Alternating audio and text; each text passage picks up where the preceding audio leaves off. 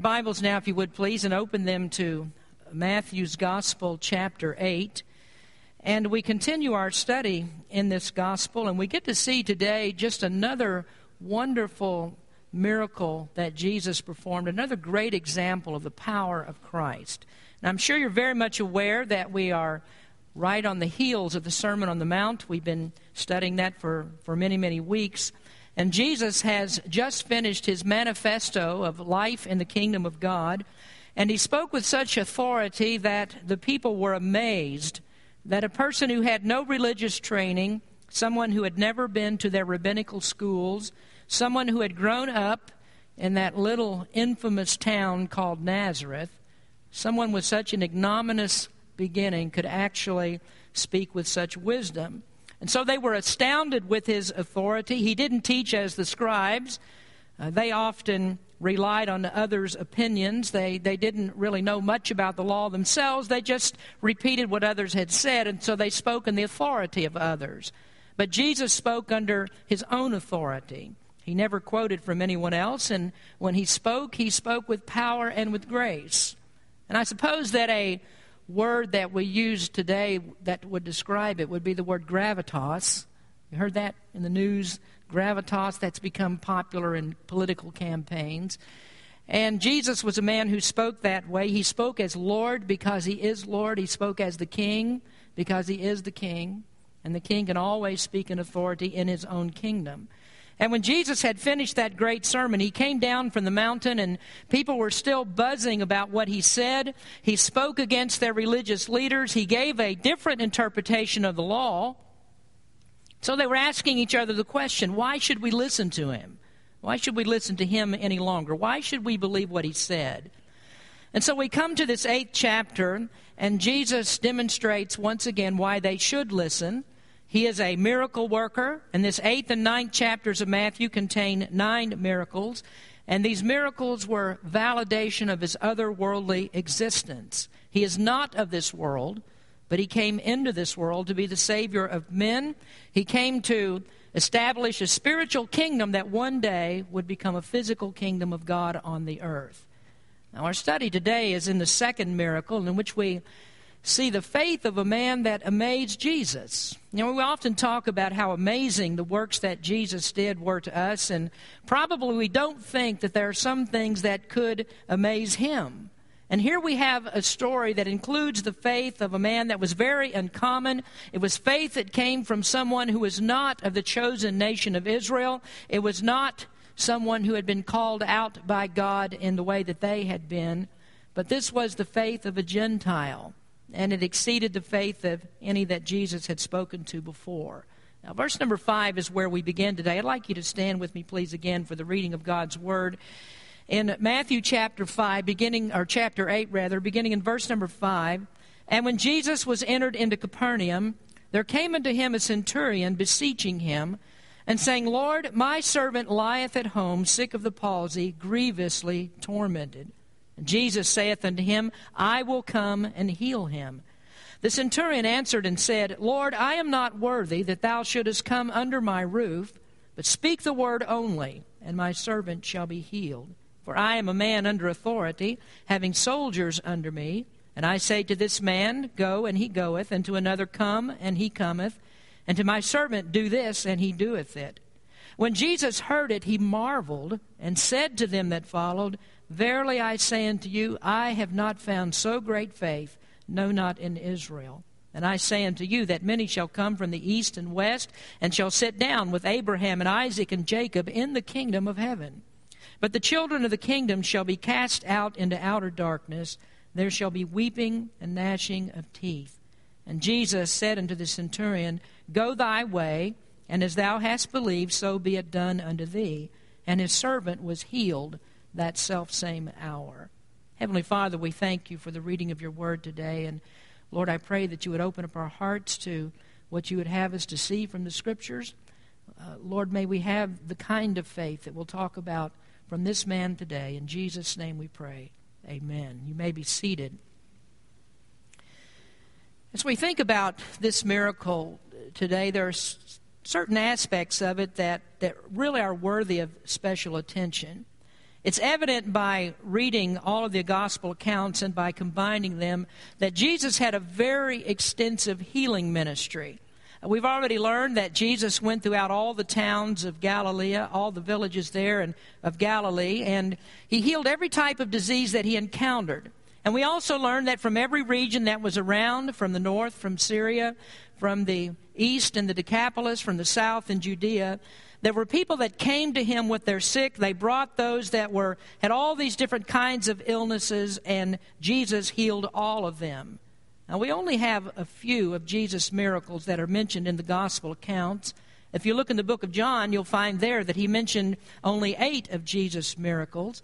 And the ones that he chose were standout miracles, and the intent was to show that Jesus truly is the Christ.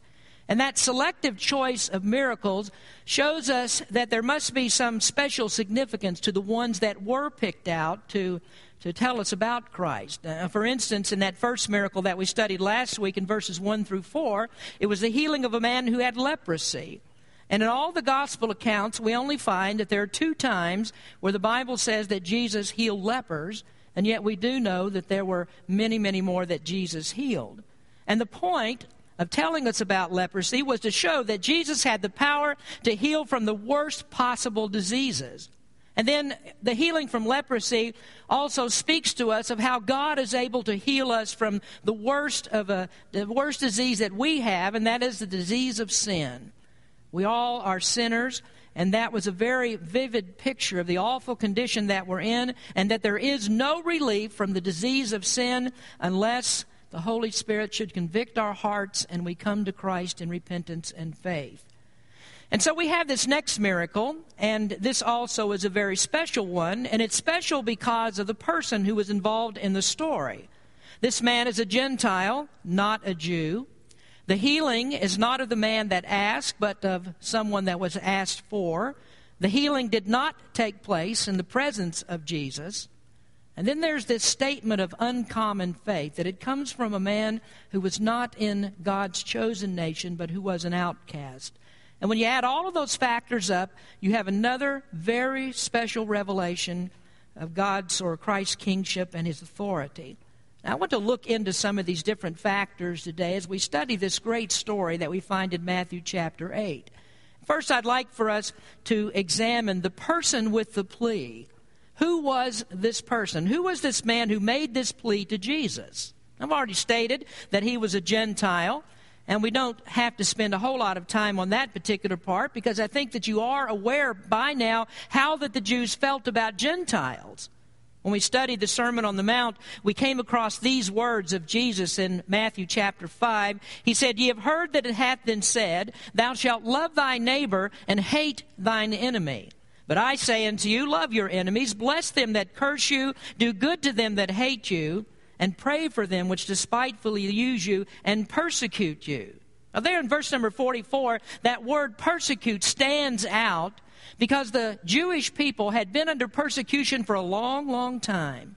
Going all the way back to 722 BC when the northern kingdom of Israel was taken captive by the Assyrians, on to 586 BC when the southern kingdom of Judah was taken captive by the Babylonians. And for that next 400 years, the Jewish people lived under persecution and the oppression, under the occupation of foreign powers.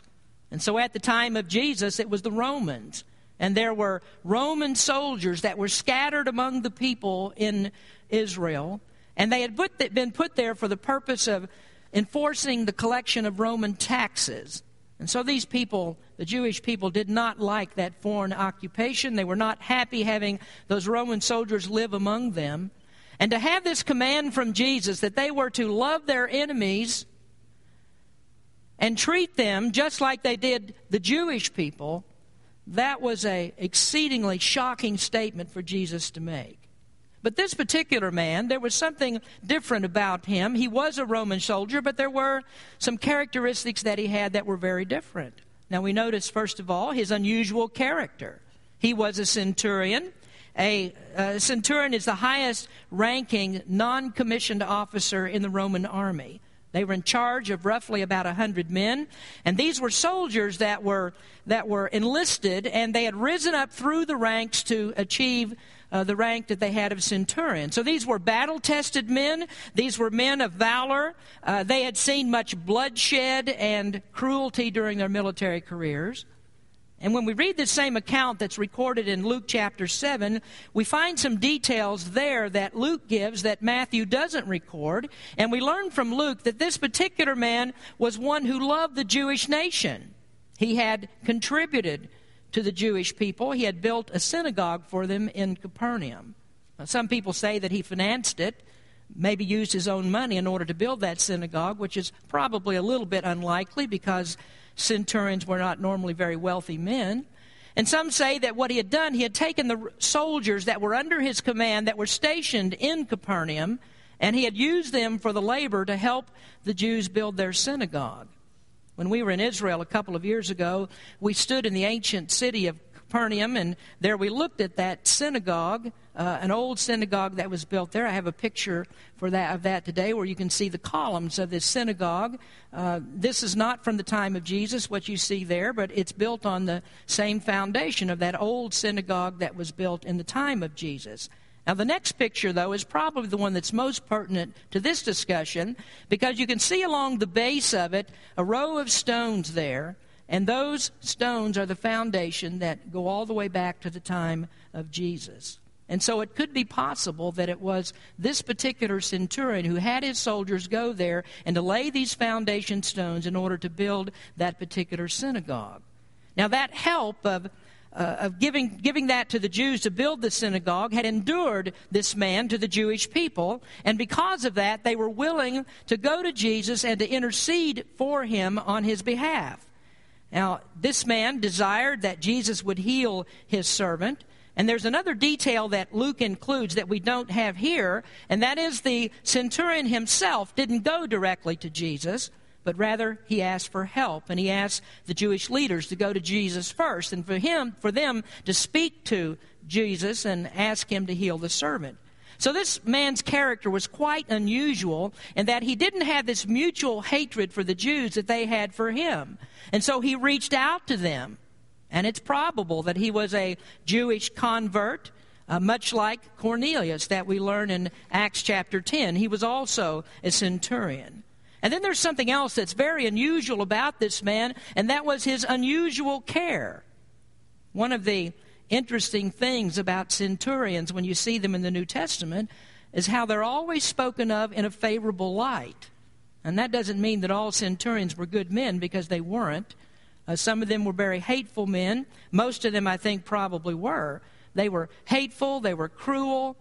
And the contrast of the ones that we find chosen in the New Testament as the example of centurions is what makes it so unusual. No doubt they were chosen and cast favorably, because that shows us that God is able to have mercy upon even the very worst that are among us.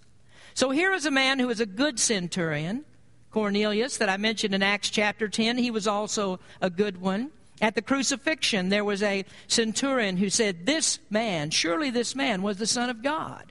Remember, also there was a centurion that protected Paul and helped him when he was about to be taken by the Jewish mob at the temple and be killed. There was a centurion that protected him.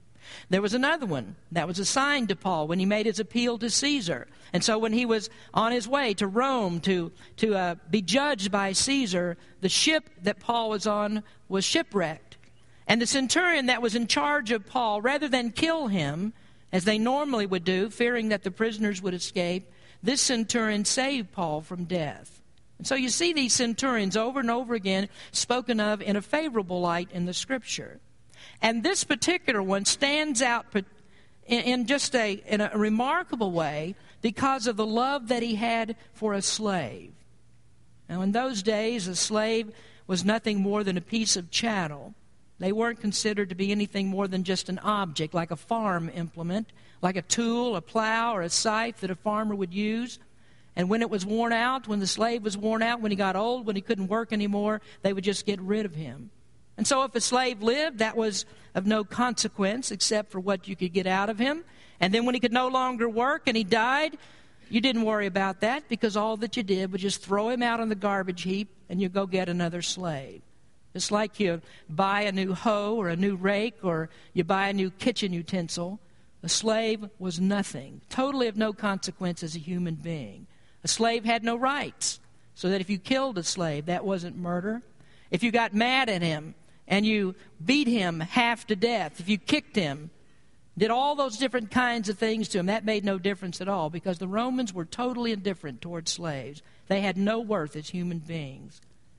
And so to find this man, a centurion, this battle-hardened, crusty man who normally would be a very hateful person, a cruel person, to find a man like that who loved a slave, that was a very unusual thing. So that's the man from whom this plea came, one who would normally be hated by the Jews.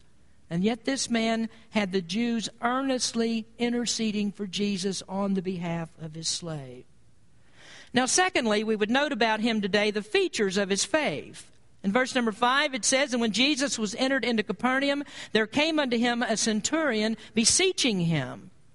Now understand, once again, that the centurion was not at first there, not at first personally in the presence of Jesus. He hadn't met him yet. According to Luke, the Jewish leaders were sent to intercede on his behalf.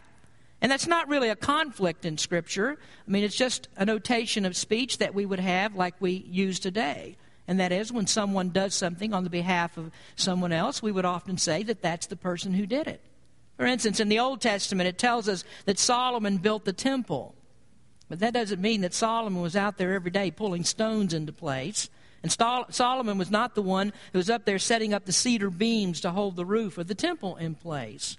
He commissioned others to do it for him, and so we say Solomon built the temple. And in the same way, this centurion, he commissioned his soldiers to build the synagogue for the Jews. So he wasn't out there actually himself every day hammering the nails. So he commissioned others to do that for him. So that's what this centurion did. He approached Jesus, but he did it through others, and that just shows another outstanding characteristic of his faith. Now let's notice some things about this kind of faith that this man had, a faith that amazed Jesus.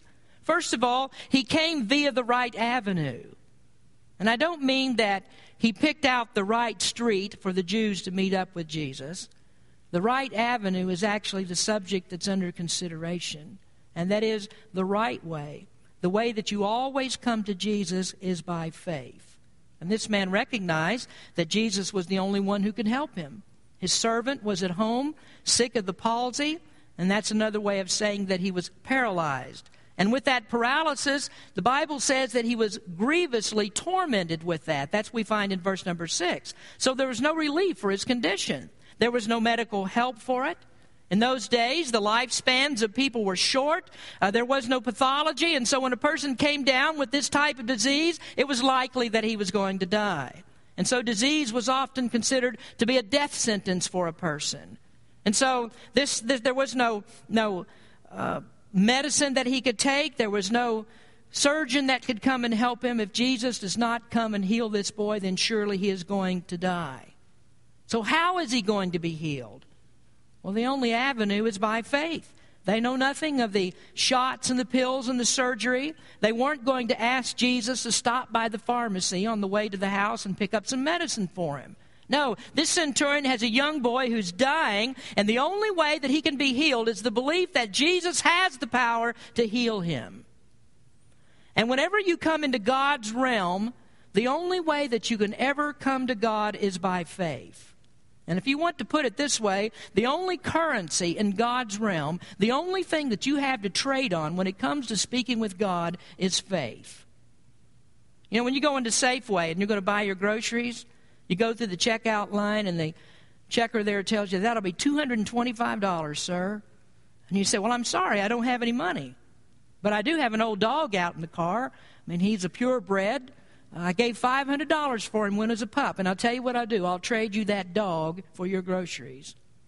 They're not going to do that at Safeway. You either come in with the cash or you have something that represents cash, because the only thing that you can trade on in this economy is you've got to have the money to pay for it. And that's the way it is when it comes to Jesus. You don't come to him with anything that you have to offer. You can't come to him with anything but faith. And so you don't come to Jesus and say to him and say to God, "You know, God, I have something that I can offer you. I've done some good things in my life. I brought my tithes and offerings to church. I've attended church. I'm very faithful in doing that. Last week, I cleaned out my closet, and I took all the good clothes or all the old clothes down to Goodwill and gave it to them. That doesn't make any difference to God. You don't come to God trading on what you have to offer Him. The only way you can approach Him is by faith. Now, God says that His currency is faith, and if you want His goodwill, you come that way. Nothing but total, pure, unmixed faith. The book of Hebrews says, but without faith it is impossible to please Him. For he that cometh to God must believe that He is, and that He is the rewarder of those that diligently seek Him. So faith is very important.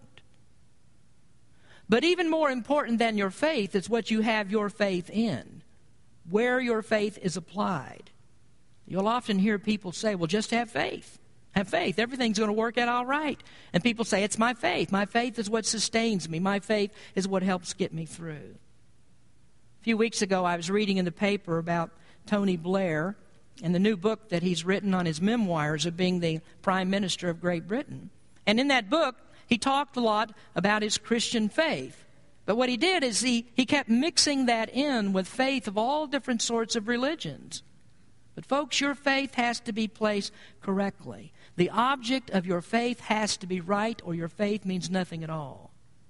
And so when you come into God's realm, the only currency that you can have is faith in Jesus Christ alone. There is no mixture of anything else. And if that faith is the only thing that can help you, then that's the way that you have to come. And that's the kind of faith that the centurion had. Nobody but Jesus could heal his servant. And he believed that Jesus could do it because he truly was the Son of God. Well, now we come to his faith in action, because secondly, we see he came via the right attitude. And that is, he came in total humility. Now notice the way that he does this. In verse 7, Jesus heard the need, and so his response was, Jesus says, I will come and heal him. Now, Jesus had not demanded anything at all, but just the belief that he's able to do this. He has the power. So he says, I will come and heal him. But then there's this uncommon, amazing faith of the centurion that begins to show. In verse number 8, the centurion answered and said, Lord, I am not worthy that thou shouldest come under my roof, but speak the word only, and my servant shall be healed. Now, I have to go to the book of Luke here to get a better understanding of the kind of humility he had. And in Luke chapter 7, verse number 4, the Jewish elders came to Jesus, and they asked Jesus to help this centurion. And they make this remarkable statement. And when they came to Jesus, they besought him instantly, saying that he was worthy for whom he should do this. And so the Jews came to Jesus, and they said, Jesus, we have a man here, a centurion. He's a good guy.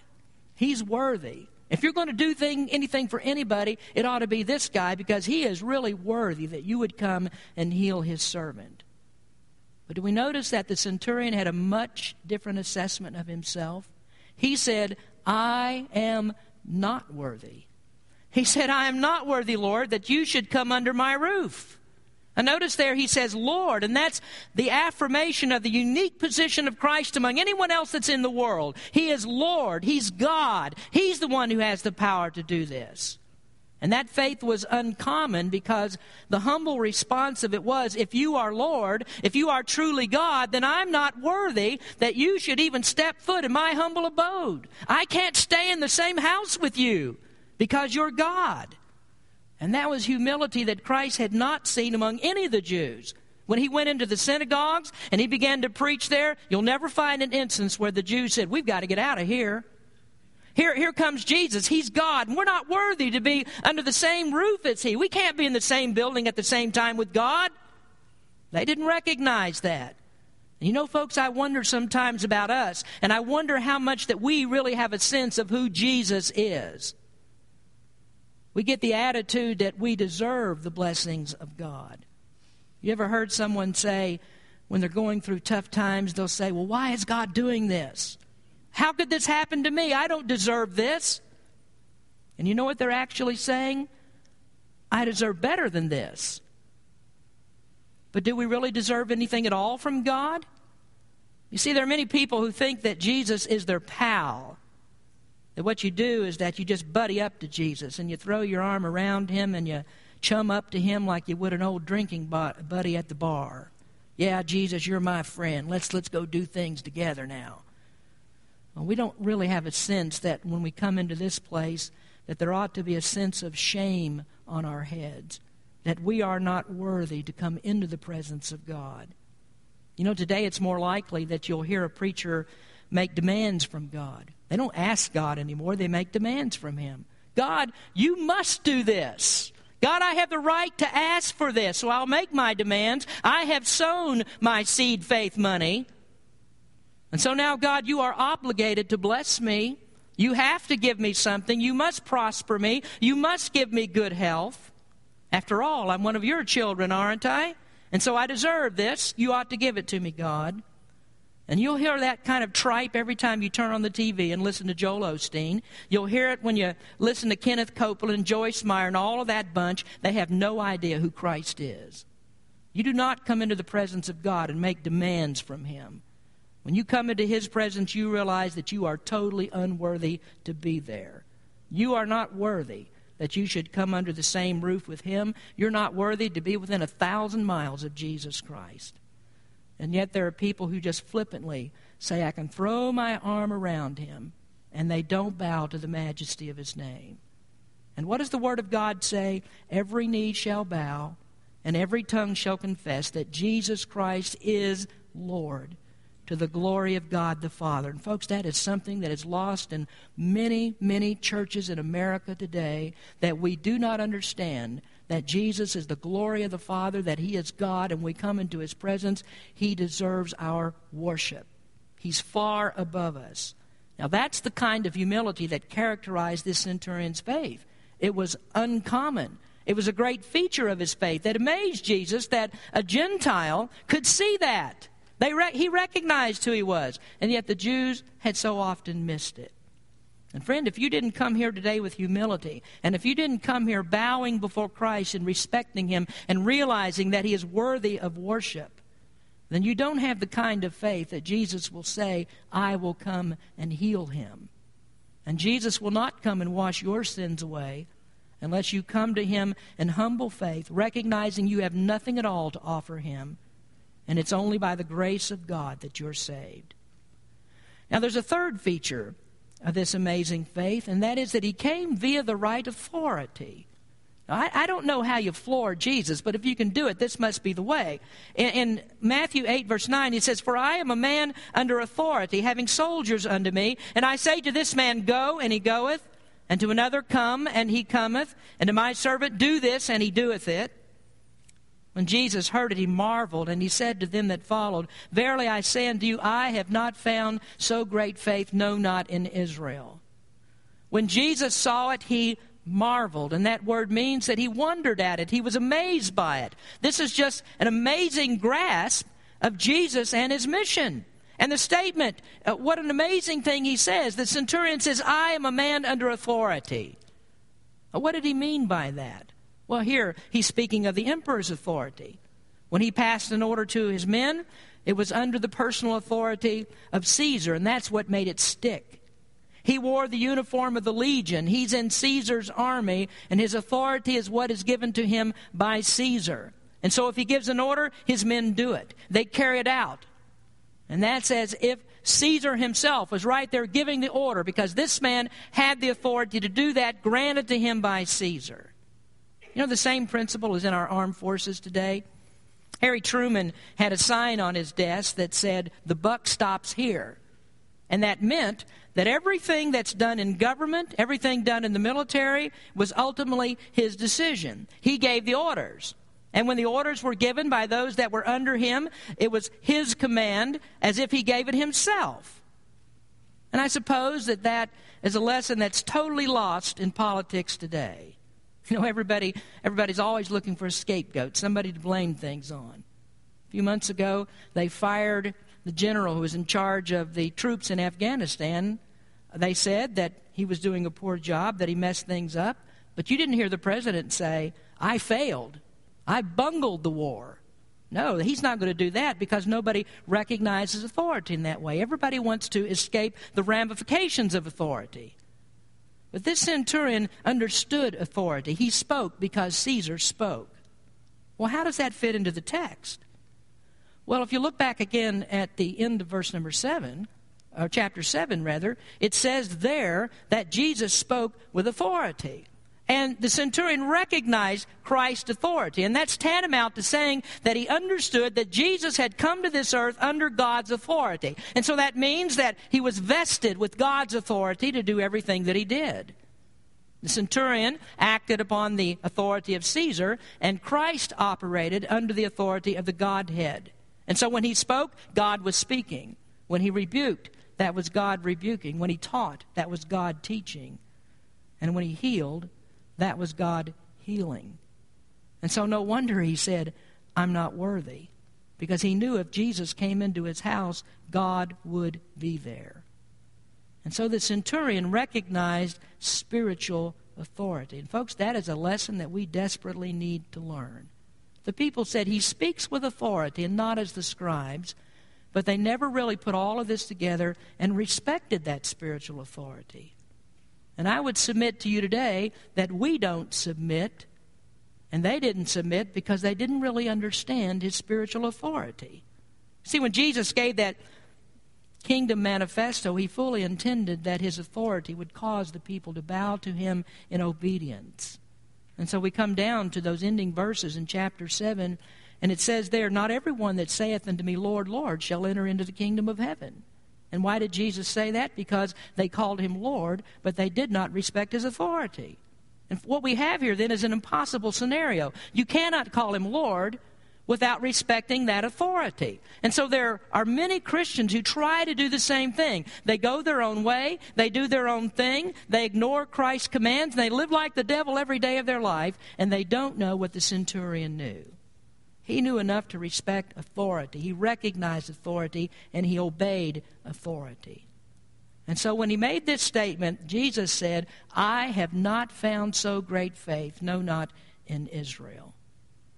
Well, that statement leads us to our final observation today, and that is the judgment of Jesus. The centurion showed uncommon faith, and I haven't had time today to develop this thought that he believed that Jesus could heal the servant without even coming to his house. Jesus didn't have to personally be there. And that's just another great statement of his faith, because he recognized in that the transcendence of God. God is the one who's above all. He's above everything that goes on. He is a God who's omniscient. Whenever Jesus speaks the word, his will be done. And that's another great illustration of a verse in Hebrews. Hebrews 11, verse 1 says, Now faith is the substance of things hoped for, the evidence of things not seen. So he didn't have to see Jesus come to his house and physically lay his hands on the boy, because he knew that Jesus had the power to transcend time and space. He's God. And so he didn't need to see the sign. No visible evidence needs to be given, and he knows that the miracle will be done. And that's just another aspect of amazing faith. And Jesus had not seen that kind of faith in anyone that he'd spoken to before. And so we really now come down to the reason why that this particular miracle is recorded for us. Now, there's all these other miracles that Jesus did that we don't have any record of in Scripture. There are certain ones that we do have record of. So why did God give us this particular one? Well, if you'll look in verse number 11, Jesus says, And I say unto you that many shall come from the east and west, and shall sit down with Abraham and Isaac and Jacob in the kingdom of heaven. But the children of the kingdom shall be cast out into outer darkness. There shall be weeping and gnashing of teeth. So why did God give us this story? Well, he gives it to us to show us two things here. And the first one is the inclusion of the Gentiles. He shows us that Gentiles will be saved. Now, the Jews liked this centurion. He was an uncommon Gentile. He wasn't oppressive. And they really liked him because they'd gotten something out of him. And they weren't ready to like Gentiles because they understood what Jesus taught in Matthew chapter 5 when he says you are to love your neighbor and you're to treat them well and you're to love your enemies. These people had prior motivation. And the reason that they liked the centurion because he scratched their back. And so now they're going to scratch his back. They'll go to Jesus and they will intercede for him. And I'm quite sure of this, if this centurion had not reached out first, if he had not shown them kindness, then they would not have returned any kindness to him. So what Jesus says next is really a shocking, mind-blowing statement, because the scribes never said anything like this. Jesus said, "Many shall come from the east and the west and shall sit down with Abraham, Isaac, and Jacob in the kingdom of heaven." Now we notice there that Jesus starts out with Jews. He doesn't say, "Many will come from the east and the west and they'll sit down with Titus and Philemon and Cornelius in the kingdom of heaven." He doesn't say that. Those were all Gentiles. So he doesn't start with them. He starts with Jews. He starts with Abraham, Isaac, and Jacob. Those are the ones who are the fathers of the Jewish nation. And he should start there because the Jews are God's chosen people. God called them out particularly. But we also notice in Scripture that Abraham is called the father of the faithful. And God's kingdom has always been about faith. There aren't any natural-born citizens in God's kingdom. Every person, Scripture says, is born in trespasses and sin. And that's true whether you are a Jew or a Gentile. And so no one gets into God's kingdom without faith in Jesus Christ. And so this miracle is recorded to show us that Gentiles are accepted into God's kingdom because of faith. And maybe I should add there, because of faith alone, in Christ alone. That's the criteria. And so all others will be excluded. And so Gentiles that are in many different faiths and many different ideas of what faith is and in many different religions, and they don't have the same idea of faith that this Scripture speaks of, they will not be in God's kingdom.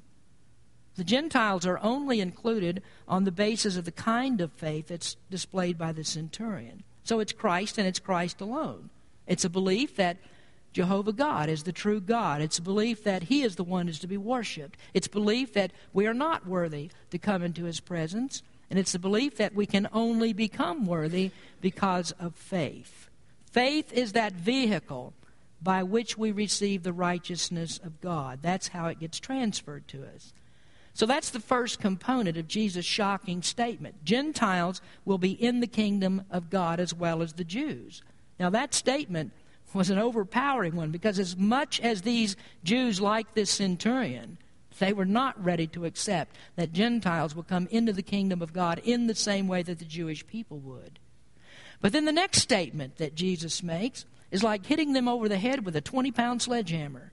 Because he says, "Now, but the children of the kingdom shall be cast out into outer darkness, and there shall be weeping and gnashing of teeth." So here he gives us the second component, and that is the exclusion of the Jews. Now, throughout the Old Testament, beginning with Abraham, God promised there would be a kingdom for the Jews. Now, the natural-born descendants of Abraham had rights in that kingdom. They were the first choice. But they could only retain those rights because of faithful obedience to God's commands.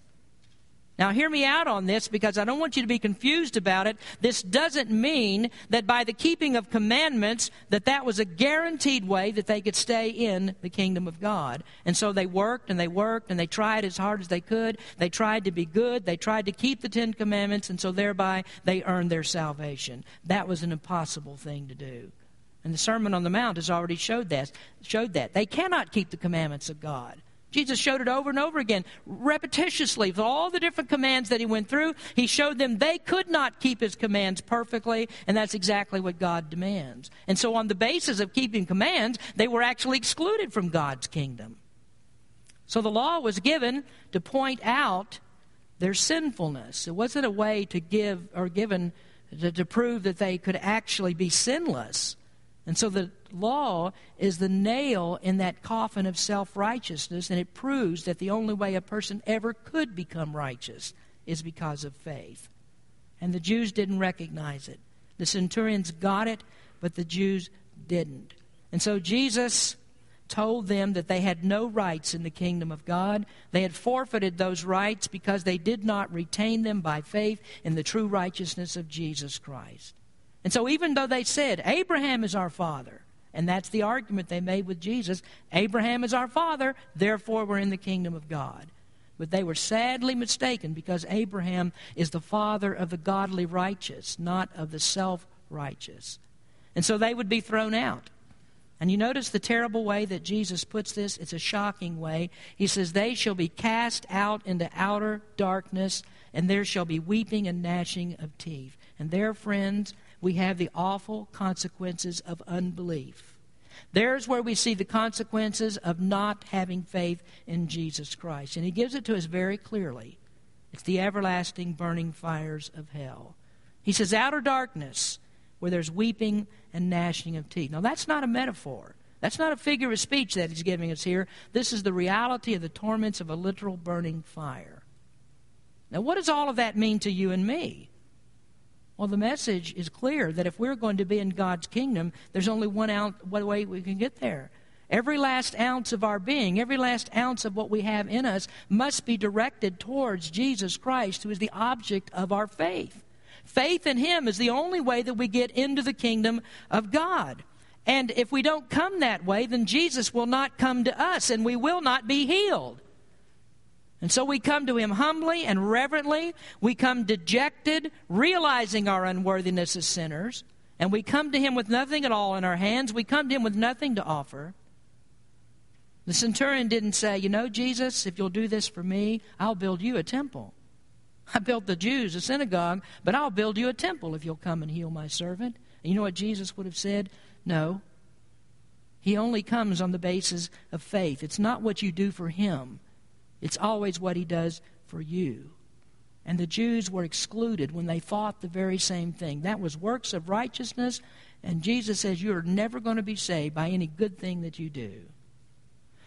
The 13th verse says, and Jesus said unto the centurion, go thy way, and as thou hast believed, so be it done unto thee. And his servant was healed in that selfsame hour. And so here was the amazing faith. Jesus marveled at this.